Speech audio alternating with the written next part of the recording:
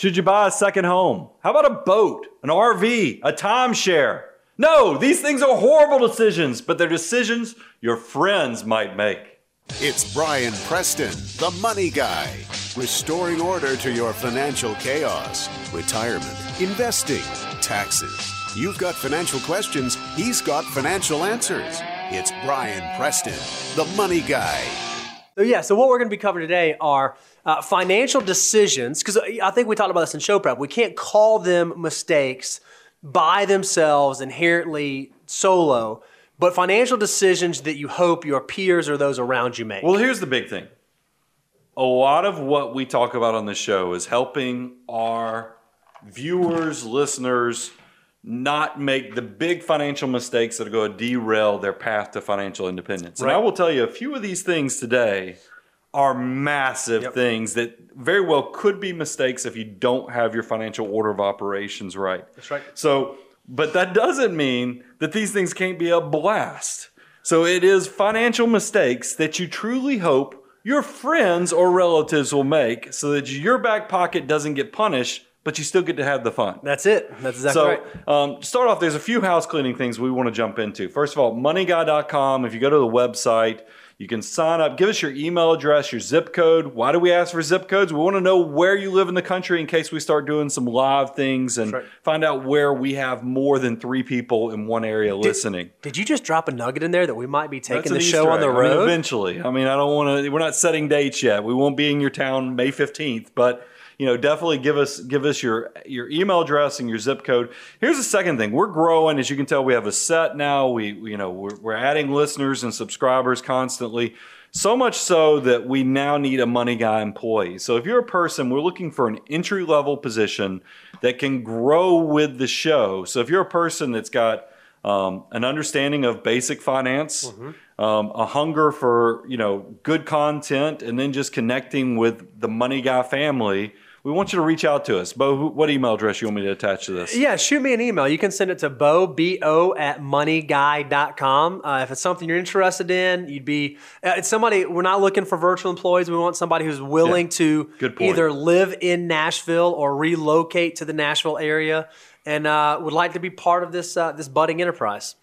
You ready to jump into this thing? Yeah, let's do it. So it's not hard to see out there in society. I mean, whether you go country music, you hear the song where Buy Me a Boat or a Yeti 110 from one of my neighbors. That's one of his songs. And then we got hip hop artists, rappers have been really talking about their consumption lifestyle for decades. The thing I think is interesting is that as humans, we are hardwired to want to stand out from our peers. That's right. And a lot of times that can manifest itself through consumption. Because we want to buy stuff that we perceive will be fun as well as make us stand out from everybody status else. Symbol. So I put together, here's a few of these that I know financially might not be the best for your back pocket, but they sure are fun. And the first one, second homes. Yeah, this one is so funny to me because this is one that I feel like so often people tell us this is an aspiration of theirs. They will know that they've finally made it when they're able to have that beach house or that mountain house or that second home or whatever the case may be. Rather than being like a symbol of not making good financial decisions, this is sort of the coup de grace of making good financial decisions, at least as far as Robin Leach would suggest to us. And I will admit, I have fallen prey to this siren song. And I can share, I think that, remember, wisdom comes from experience. So it's good when you have some decisions that might not have gone well. I think I even talked about this one in our financial mistakes episode recently. But here's why these things are a siren song. Let me give you the brochure high points.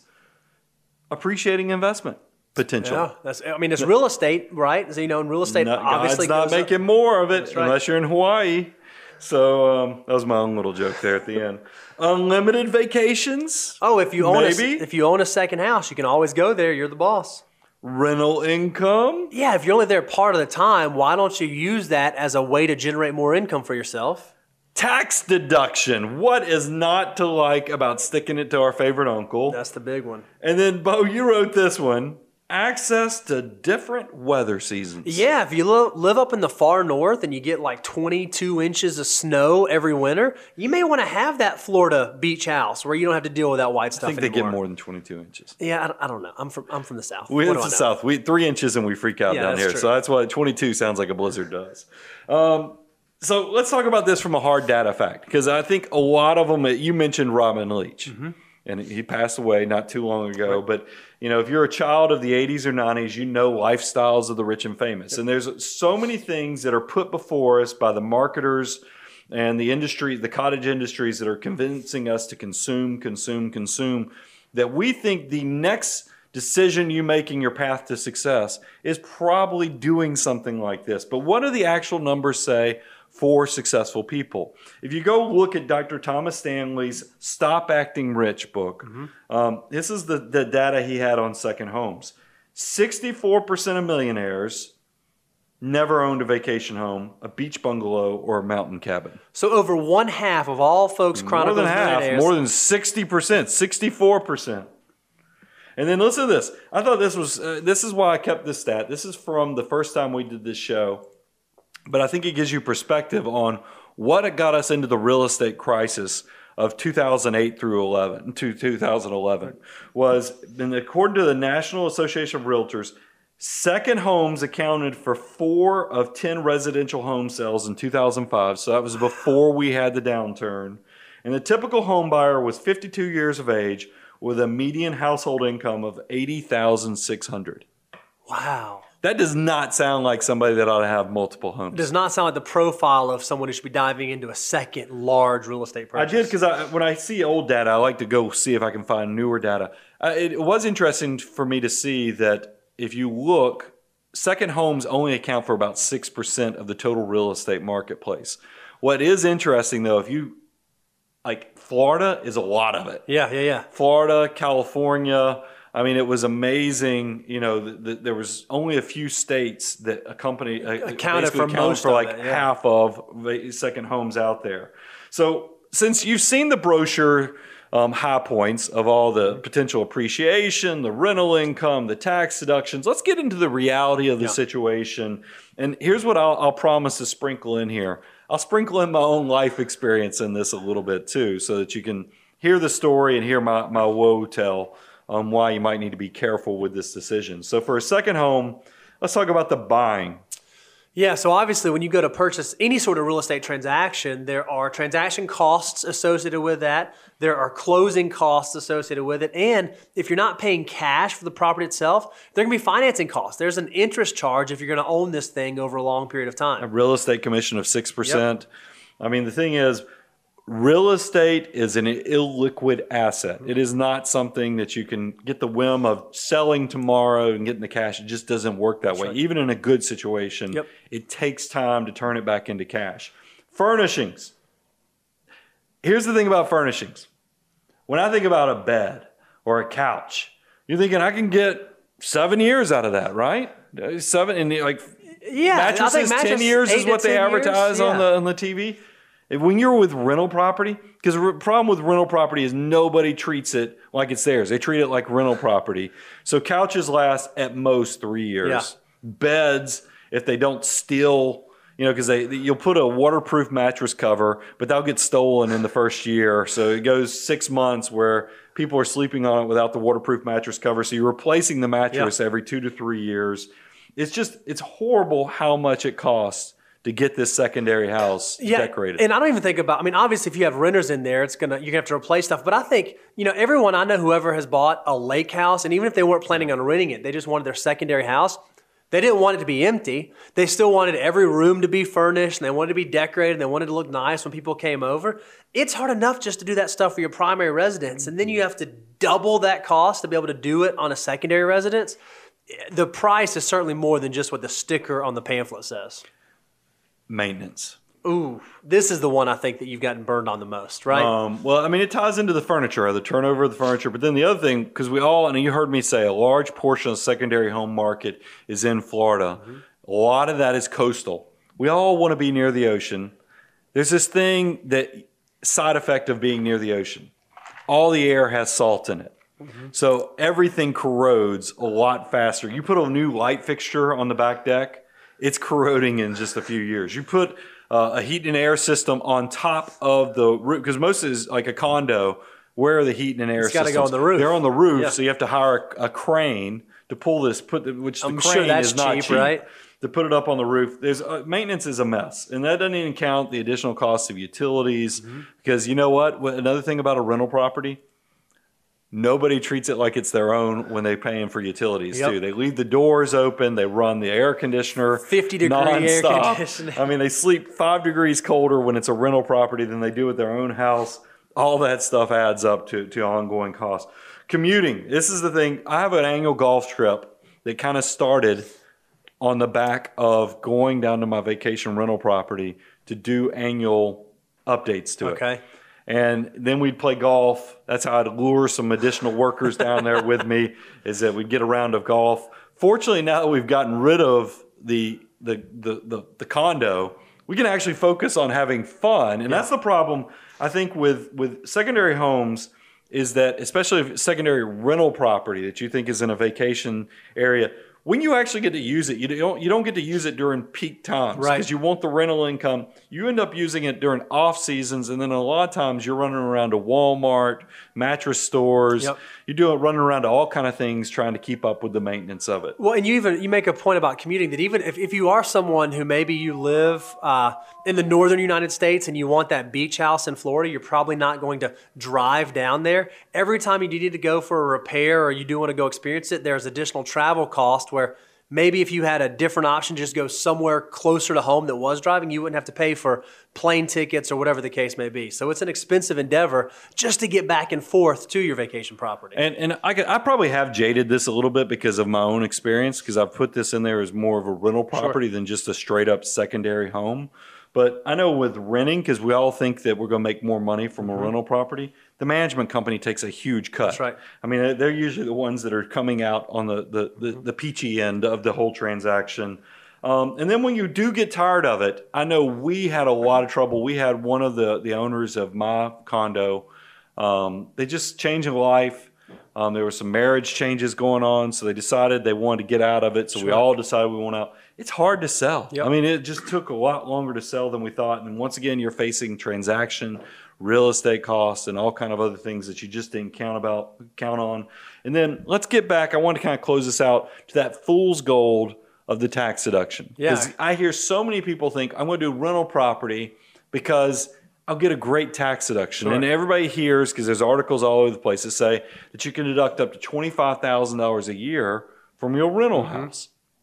The problem is, as soon as you make $100,000 of income up to $150,000, that deduction completely phases out. So you don't even get to take it every year when you get it. You don't get to take it. It just sits there and accrues every year and essentially taunts you when you do your taxes until you actually liquidate that holding. So all of these losses are just building up in the background. So not only are there transaction costs, is it sometimes expensive to get out of or even difficult to get out of, you don't even receive the tax benefit if you're a higher income individual until you actually are able to complete that transaction. So a lot of people are then probably thinking, well, that's okay. I'm going to get a lot of personal use out of this property. The problem is, if you use the property for more than 14 days a year, you jeopardize some of the deductibility of all those expenses that I just talked about. Yep. So you can see that this thing is wrought with tons of booby traps and things that you have to be somewhat careful with. The advice I always give people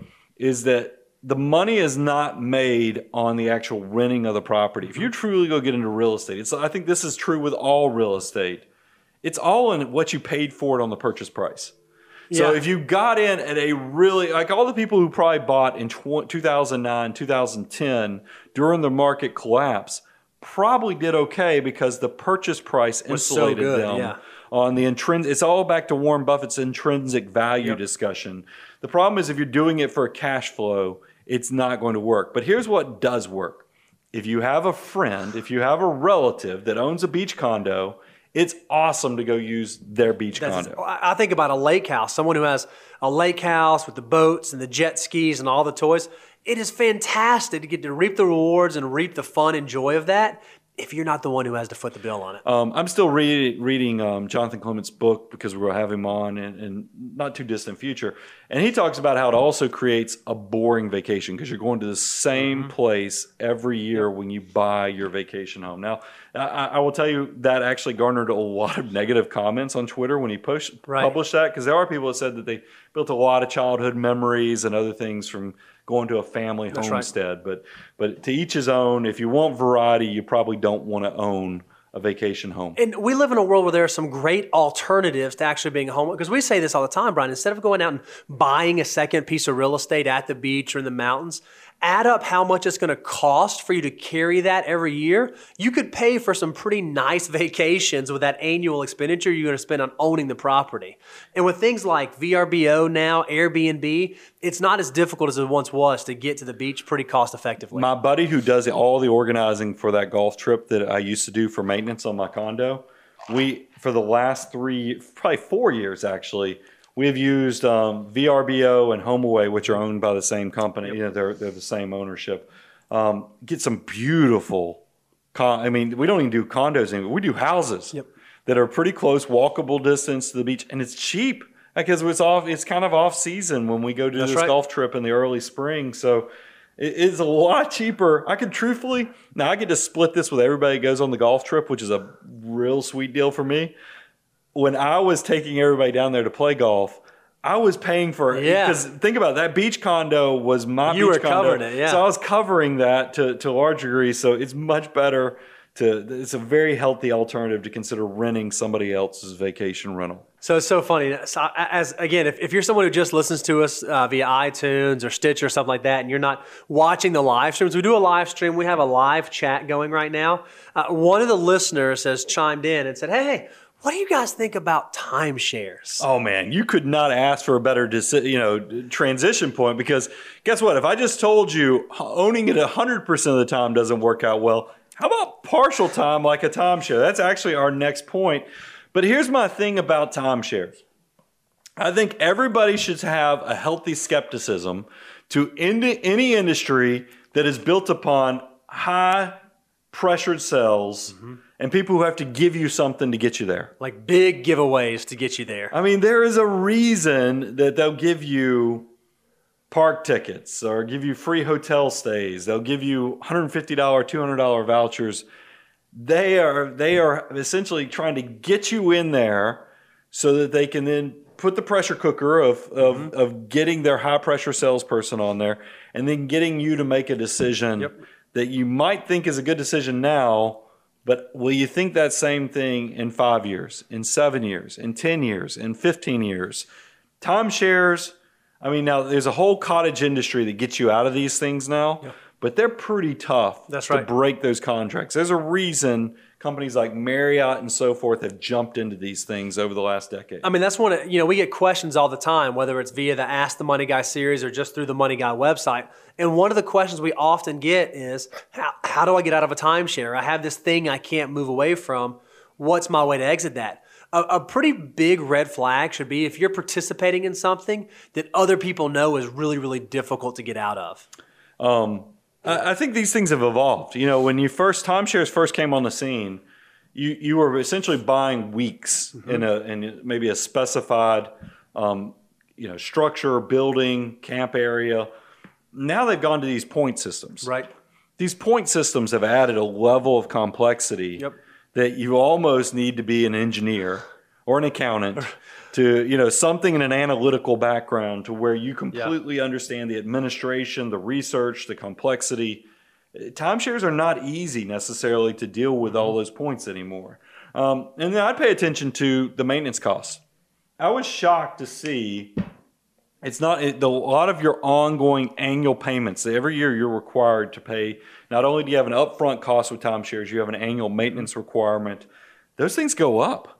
Yeah, it's not static. It's not static in time. It is not something where you're locked in, and usually they go up pretty quickly. So it's not uncommon to find out that your ongoing annual maintenance after a few years goes by, gets to be bigger than what you could just go rent that same vacation for yourself, which is less than ideal when you're supposedly financing this thing to give you a great economic alternative to financing your vacations in the future. Yeah, one of the things that really bothers me about timeshares is that when they're most often sold, like when they're pitched to you, is when you're actually on property. And you are in the emotional high of how much you love this place and how much fun you're having and how much fulfillment the family's having. In a second, we're going to talk about some alternatives to consider. Mm-hmm. But one thing we get all the time when a client comes back and asks about a timeshare, or even when a personal friend says, hey, I just did this thing and you won't believe how good this deal is, I always say, okay, wait a month. Mm-hmm. Come back to real life, live at home, do your thing for a month. And let's talk about this thing. It's amazing how much the shininess and glossiness of that'll wear off if you can just remove yourself from the emotion of the moment. That's the reason they make you sit at the seminars. That's the reason they try to sell them when you're on property. That's great advice about most things, whether it's new cars, anything that's shiny that kind of occupies your brain. Give yourself a little bit of time to digest the emotional side of the entire transaction. Here's the last thing I want to close it out on before we get to some alternatives for you to consider, is that begin with the end in mind. Now, we know that is from the 7 Habits of Highly Effective People. Yep. It's also great advice when it comes to timeshares, because if you begin with the end in mind, you'll be thinking about the fact is, if I buy this timeshare or buy into this process, am I actually buying into an obligation for my kids? Mm-hmm. Because it is hard. There's a reason. Think about this. That guy who comes on every morning on your cable news channel telling you that he's had so much success of getting people out of timeshares, he's obviously not doing this for charity. Right. He's getting highly compensated to get people out of timeshares. How bad is a scenario that you're willing to pay somebody enough money that they're advertising on morning TV to get you out of something you paid to get into? Yep. Be very skeptical of anything that's sold to you through high-pressured sales, and they have to incentivize you to be there. That doesn't add up. It's a great point that you make. And I have a wonderful client who I'm working with, and one of the things, we were doing some state document review for him, and he said, has these timeshares that he owns and he's paid for, and has the pieces. He's like, okay, well, I want to leave it to this group of people, siblings or nephews or friends or whatever. And I asked him the question, like, well, is that what they want? Because essentially what you're doing by leaving real estate to multiple people is you're sort of forcing their hand to go into business together and own something that they may or may not want to own. Right. So that's a big estate planning thing you think about. Even if you have kids, then you have a vacation property or a second home. Is that something that your kids want to actually own together when you're not here any longer? So it's an important thing to think about. So let's talk about what's the alternatives to consider. Now, you guys probably watching this are like, Brian dislikes timeshares. That's actually absolutely wrong. I love staying in timeshares. I just don't want to own or be the one that's responsible for the financial obligation associated with that timeshare. Anytime I go to Disney, probably the last 3 times we've gone to Walt Disney World, I have stayed in a Disney Vacation Club property. Yep. I don't own a Disney Vacation Club property. And the way I do it is there's this website I go to called dvcrequest.com. It's David's Vacation Club Rentals. And I'll just say, last time we stayed, like I was down there not too many months ago, we stayed in Bay Lake Towers in a 1-bedroom. They had the couch folds out into a bed. They have a chair that folds out into a bed. So both of my kids had separate beds. My wife and I had a separate bedroom. There's 2 bathrooms. So the kids had their own bathroom. We had our own bathroom. Had a washing machine. We had a full kitchen so we could have cereal or oatmeal before we hit the parks. It was spectacular. And you can do this. There's so many people out there selling points. Mm-hmm. And David's Vacation Club Rentals has made it better. I get nothing, by the way, for I get nervous about sharing this tip. Because you don't want everybody else to figure it out. I'm worried everybody else is going to glut up, the system, so that I have harder times for myself when I like to go to Disney World. But it's definitely nothing wrong with Vacation Club property. Right. It's just you don't want to have all the financial obligations. There's another one, redweek.com. is a large online marketplace for timeshares where you can not only buy and sell them, but you can also rent them. So if I'm hearing you right, it's very easy in the world in which we live now. Technology's made it where you can enjoy all the benefits or a lot of the benefits of what a timeshare property has to offer without having to actually own it yourself and be the one that comes out of pocket for those costs. Now, they've gotten smart. Like when you go to the Disney Vacation Club rentals, they will have special fireworks parties or dessert parties or something only for true Disney Vacation Club members. But I'm okay with passing up on that elevator ride to the roof when I think about the fact that I'm not tied to that property other than that week that I'm doing vacation. So that's a nice thing to consider. So it's so funny, man. Our audience, again, I've got the live stream. I got the comments coming. So then, right, one person said, hey, what do you guys think about timeshares? Well, this other listener just commented, hey, RVs could be a great alternative to a vacation home. Yeah. Well, we'll do RV. I'll put RVs before because let's talk about recreational vehicles. And RVs fall into that. I think boats fall under that. A lot of people, here's what's in the brochure on RVs on why people like them.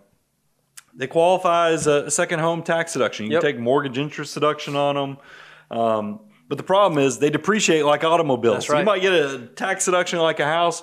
They depreciate like an automobile, unfortunately. They're not very fuel efficient. Right. I mean, these things still burn a lot of gas. There's a good chance you're going to pay somebody to let you keep the RV there. Yeah, because most places you can't just keep it parked in your front yard. Can't keep it parked in your driveway. I'm going to pick on one of my next door neighbors. They've moved back to Chicago, and I don't think he listens to the show.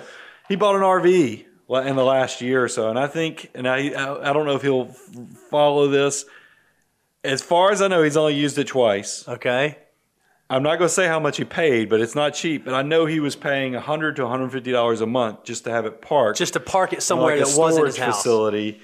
And I mean, it seems good in theory. I just don't know that pull behind is going to add as much value because everything in the brochure looks better than it is in reality. Because you have visions of your kids and the birds singing and the kids enjoying the campfire and you're telling some story when you were 17 and the kids all sitting there, on their hands listening to you. What's more likely to happen is your kids are going to be ticked off that they're in the same room in the back bunk area together. They're going to be pulling each other's hair. You're going to be mad. Burning through your data. Yeah, I mean, it's just burning through your data because that's what I had this crazy vision. I was going to rent an RV and go out to the Grand Canyon. And my teenager was like, Dad, you'll hate me because I'll burn through the data before we even leave the state. And she's right. I mean, she's exactly right. And then the other thing I thought is that, sure, RVs are fun. We love Georgia football. Yep. Go Dogs. We're both Bulldogs.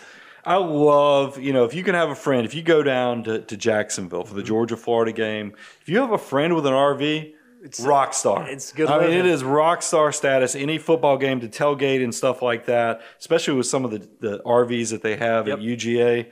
But do you want to own it? No, you want your friend to have to clean the black and gray tank after the weekend's over. Do you even know what a black and gray tank is? I have no idea what that means. Yeah, that's the gross stuff. Oh. Because think about it, RV is all encompassing. That's the black tank is the gross. Oh. The gray tank is what comes out of the sinks, like washing dishes. It's still and stuff. pretty gross. So somebody has to deal with that stuff. I mean, that is all part of owning. Is it weird? I've never thought about that before. I've never thought about it. Where did you think it goes? I mean, we've all seen Christmas Vacation. I mean, we've all seen where he dumps it in the down in the sewer. I mean, it's less than ideal. It's better to build those memories in that friend's RV. So what's the healthy alternative to an RV? CruiseAmerica.com. You could actually rent. They have over 130 locations. When I did this show a few years ago talking about RVs, I think they only had 110 locations. Yeah. Now they have 130 locations across the country. Go check it out. You can go rent a camper, an RV, and see if it's something you really like. And look, this is one where we have a lot of clients, and they say that one of their big retirement goals is they want to go get an RV and go around the country. And that's great. If that's a goal, something you want to do. One thing we always encourage clients to do, especially if they've never actually done that trip before, rent one and go on a trip to see how you like it before you actually write a check and pay for one. It's a fantastic, easy thing to do to at least test drive it, no pun intended, to make sure it's something that makes sense for you and your family. So this next one, but of course, We're going to talk about boats, but I got to get a prop. Hang on. Don't get mad. Don't get mad. I'm coming right back. Did you know he was going off screen for this? No, just my memory on this cold medicine is so horrible that I had some great comments that I want to make sure I get them in here about this next one.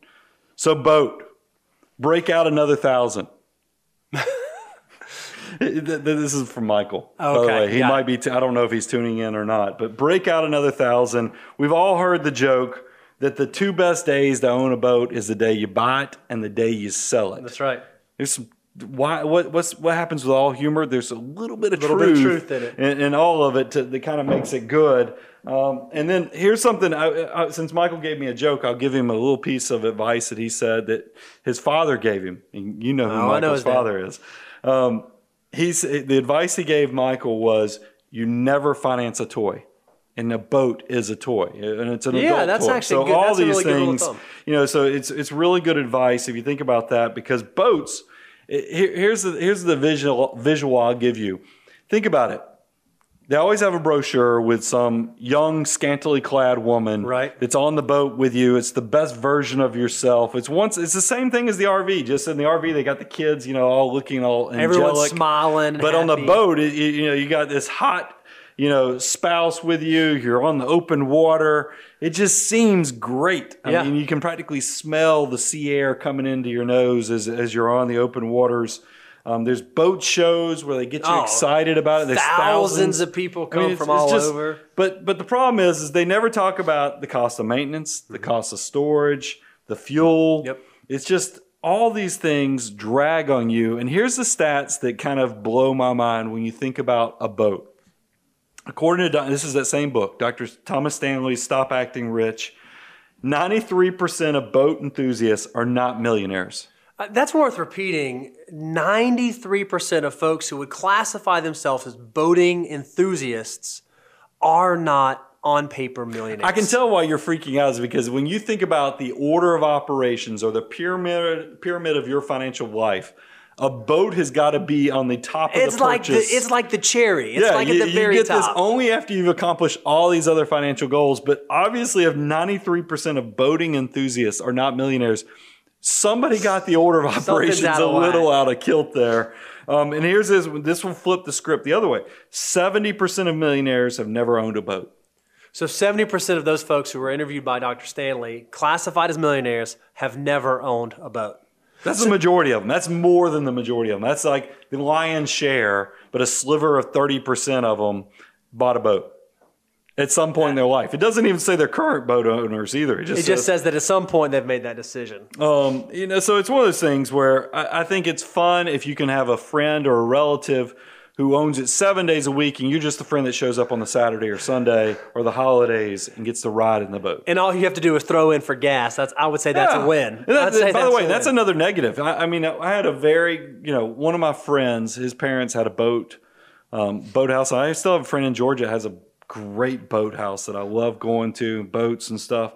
But the thing is, the marina gas stations rip you off. It is not a deal. So all your smart people who own boats have 5-gallon containers riding around their pickup trucks where they load it up back home and drive and then put it in there. That's how it's just the gift that keeps on giving. Here's the alternatives to consider with a boat is boat clubs. I mean, if you're one of these people, instead of buying a boat that you're going to regret and have depreciation and all kind of things, maybe ease into this decision by considering a boat club where, you can pay just a monthly fee and then you also get access to more boats.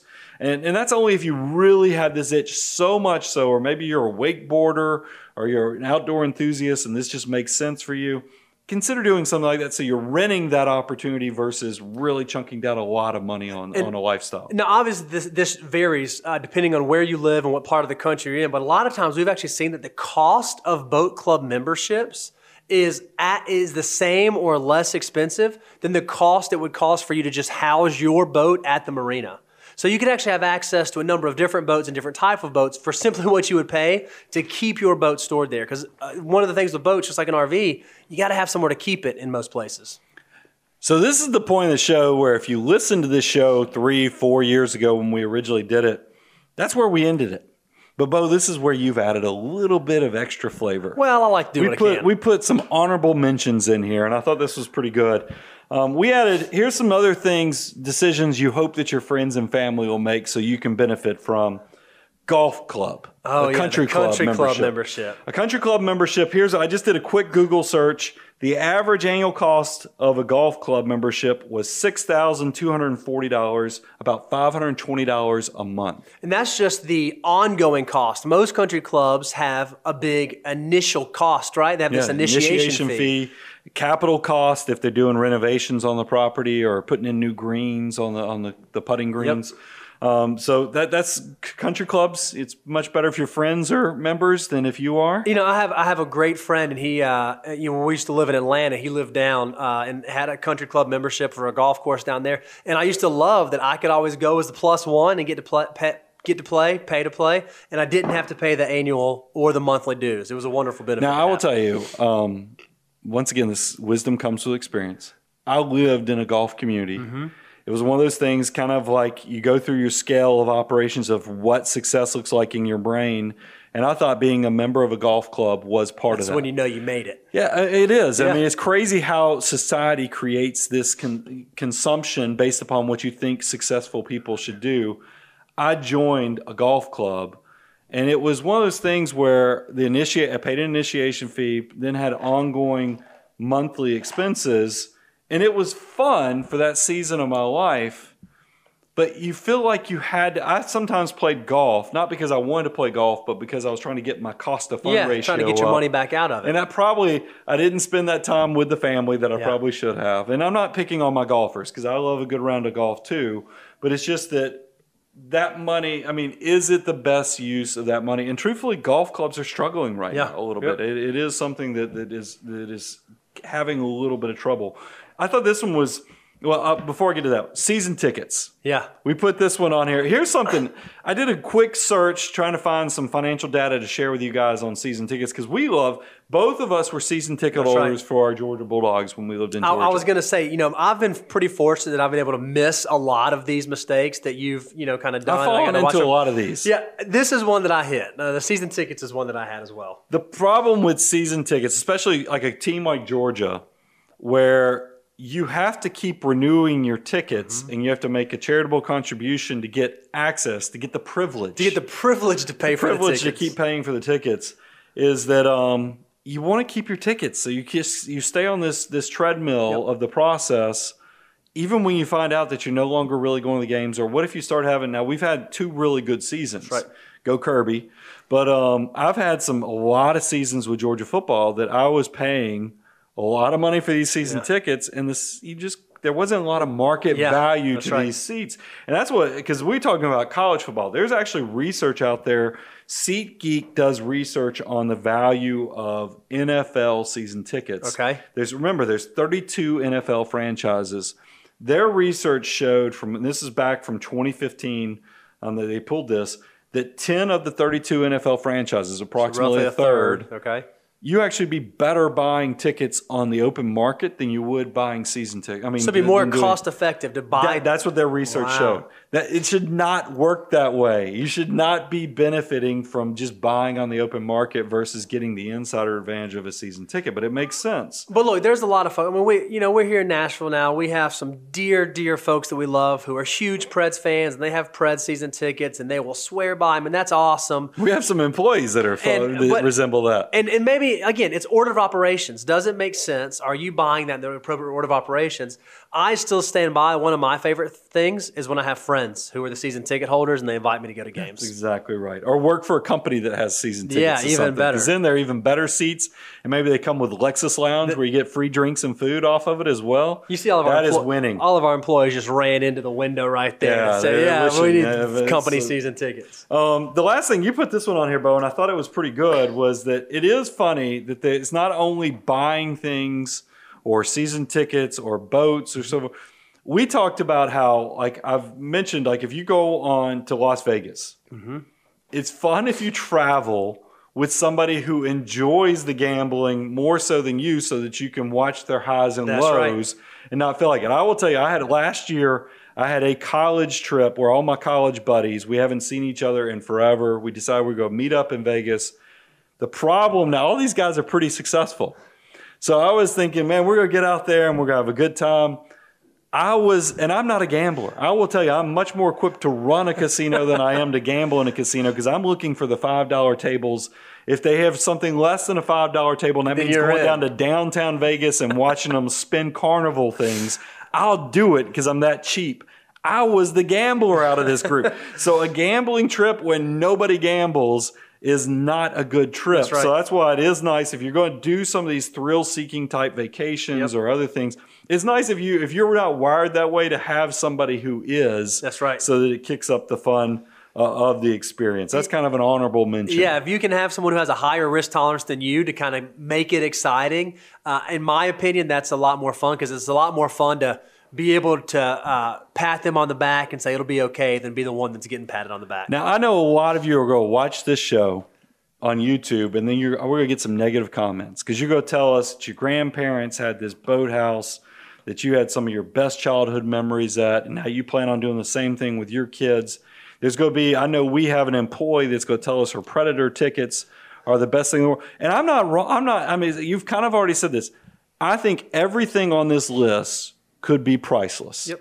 And we have shared that it is much better to buy experiences than it is to just go out and buy more toys that occupy your garage, your closet, and end up in Salvation Army at some point. Right. So I'm not shooting everything down. I think the biggest thing we like to tell our viewers and listeners is make sure you have your priorities right. Yep. Everything in your financial life should have a plan. Your army of dollar bills you need to be a good field general, and a good field general creates a plan so not a single dollar is wasted or lost without a purpose. And I'm worried that there's a lot of people out there financing lifestyle of boats, of RVs, of second properties, of timeshares when they don't have a plan of action for that army of dollar bills. That's what we're saying. We're not here to pick on all of these things as, quote, all financial mistakes. Some of these things really could be great for your family. Just make sure you're checking all the boxes, going through that order of operations, and being successful with your financial decision making. Let me go a step further. Homework. Go out there and look for our financial order of operations episode. That's a great episode to go listen to. Maybe we even can link to it, and it will be a great way for you to kind of have a resource, a tool to help you make the right decisions for your financial life. That's right. So, guys, as you can tell, we have a lot of fun sharing this type of advice. We hope that you are the person. You've reached so much success that you have all these and more, in the fact that not only have you reached financial independence, you have enough success that you could go buy the boat, go buy the season tickets, go on golf trips with your friends, and still need a financial advisor. But you're going to get to a point where all that decision making, all those toys, all those decisions are going to need somebody to give you a second opinion. When you get to that point of looking over your shoulder and you want to make sure you're doing it right, we want you to kind of remember the Money Guy team. Yep. Abound Wealth and the Abundance Cycle. We give you all this free advice. The only thing we ask you to do to pay us back is when you get to that level of success, reach back out to us and give us a chance. So one of the things we're about to do is at the end of every one of these live sessions, we're going to do a Q&A. We're going to answer some questions. If you're someone who's out there listening in iTunes, you're checking us out on Stitch or iHeartRadio, come to one of the YouTube live sessions. You can actually see what our faces look like when we make goofy expressions. You can watch Brian go off screen, come back on screen randomly. See our bloopers. We don't have any of those. This thing is so pure, so clean, none of those. And then one of the most fun things we do is at the very end of the show, we answer your questions in real time. So if you have financial questions or you want to ask us about, hey, I'm thinking about this timeshare, should I do it? Or how do I know when to do Roth or pre-tax? We're here to answer those. So if you haven't checked out a live stream, come check it out.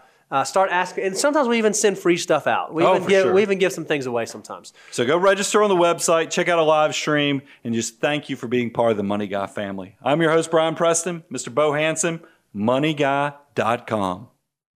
The Money Guy podcast is hosted by Brian Preston. Brian Preston is a principal with Abound Wealth Management.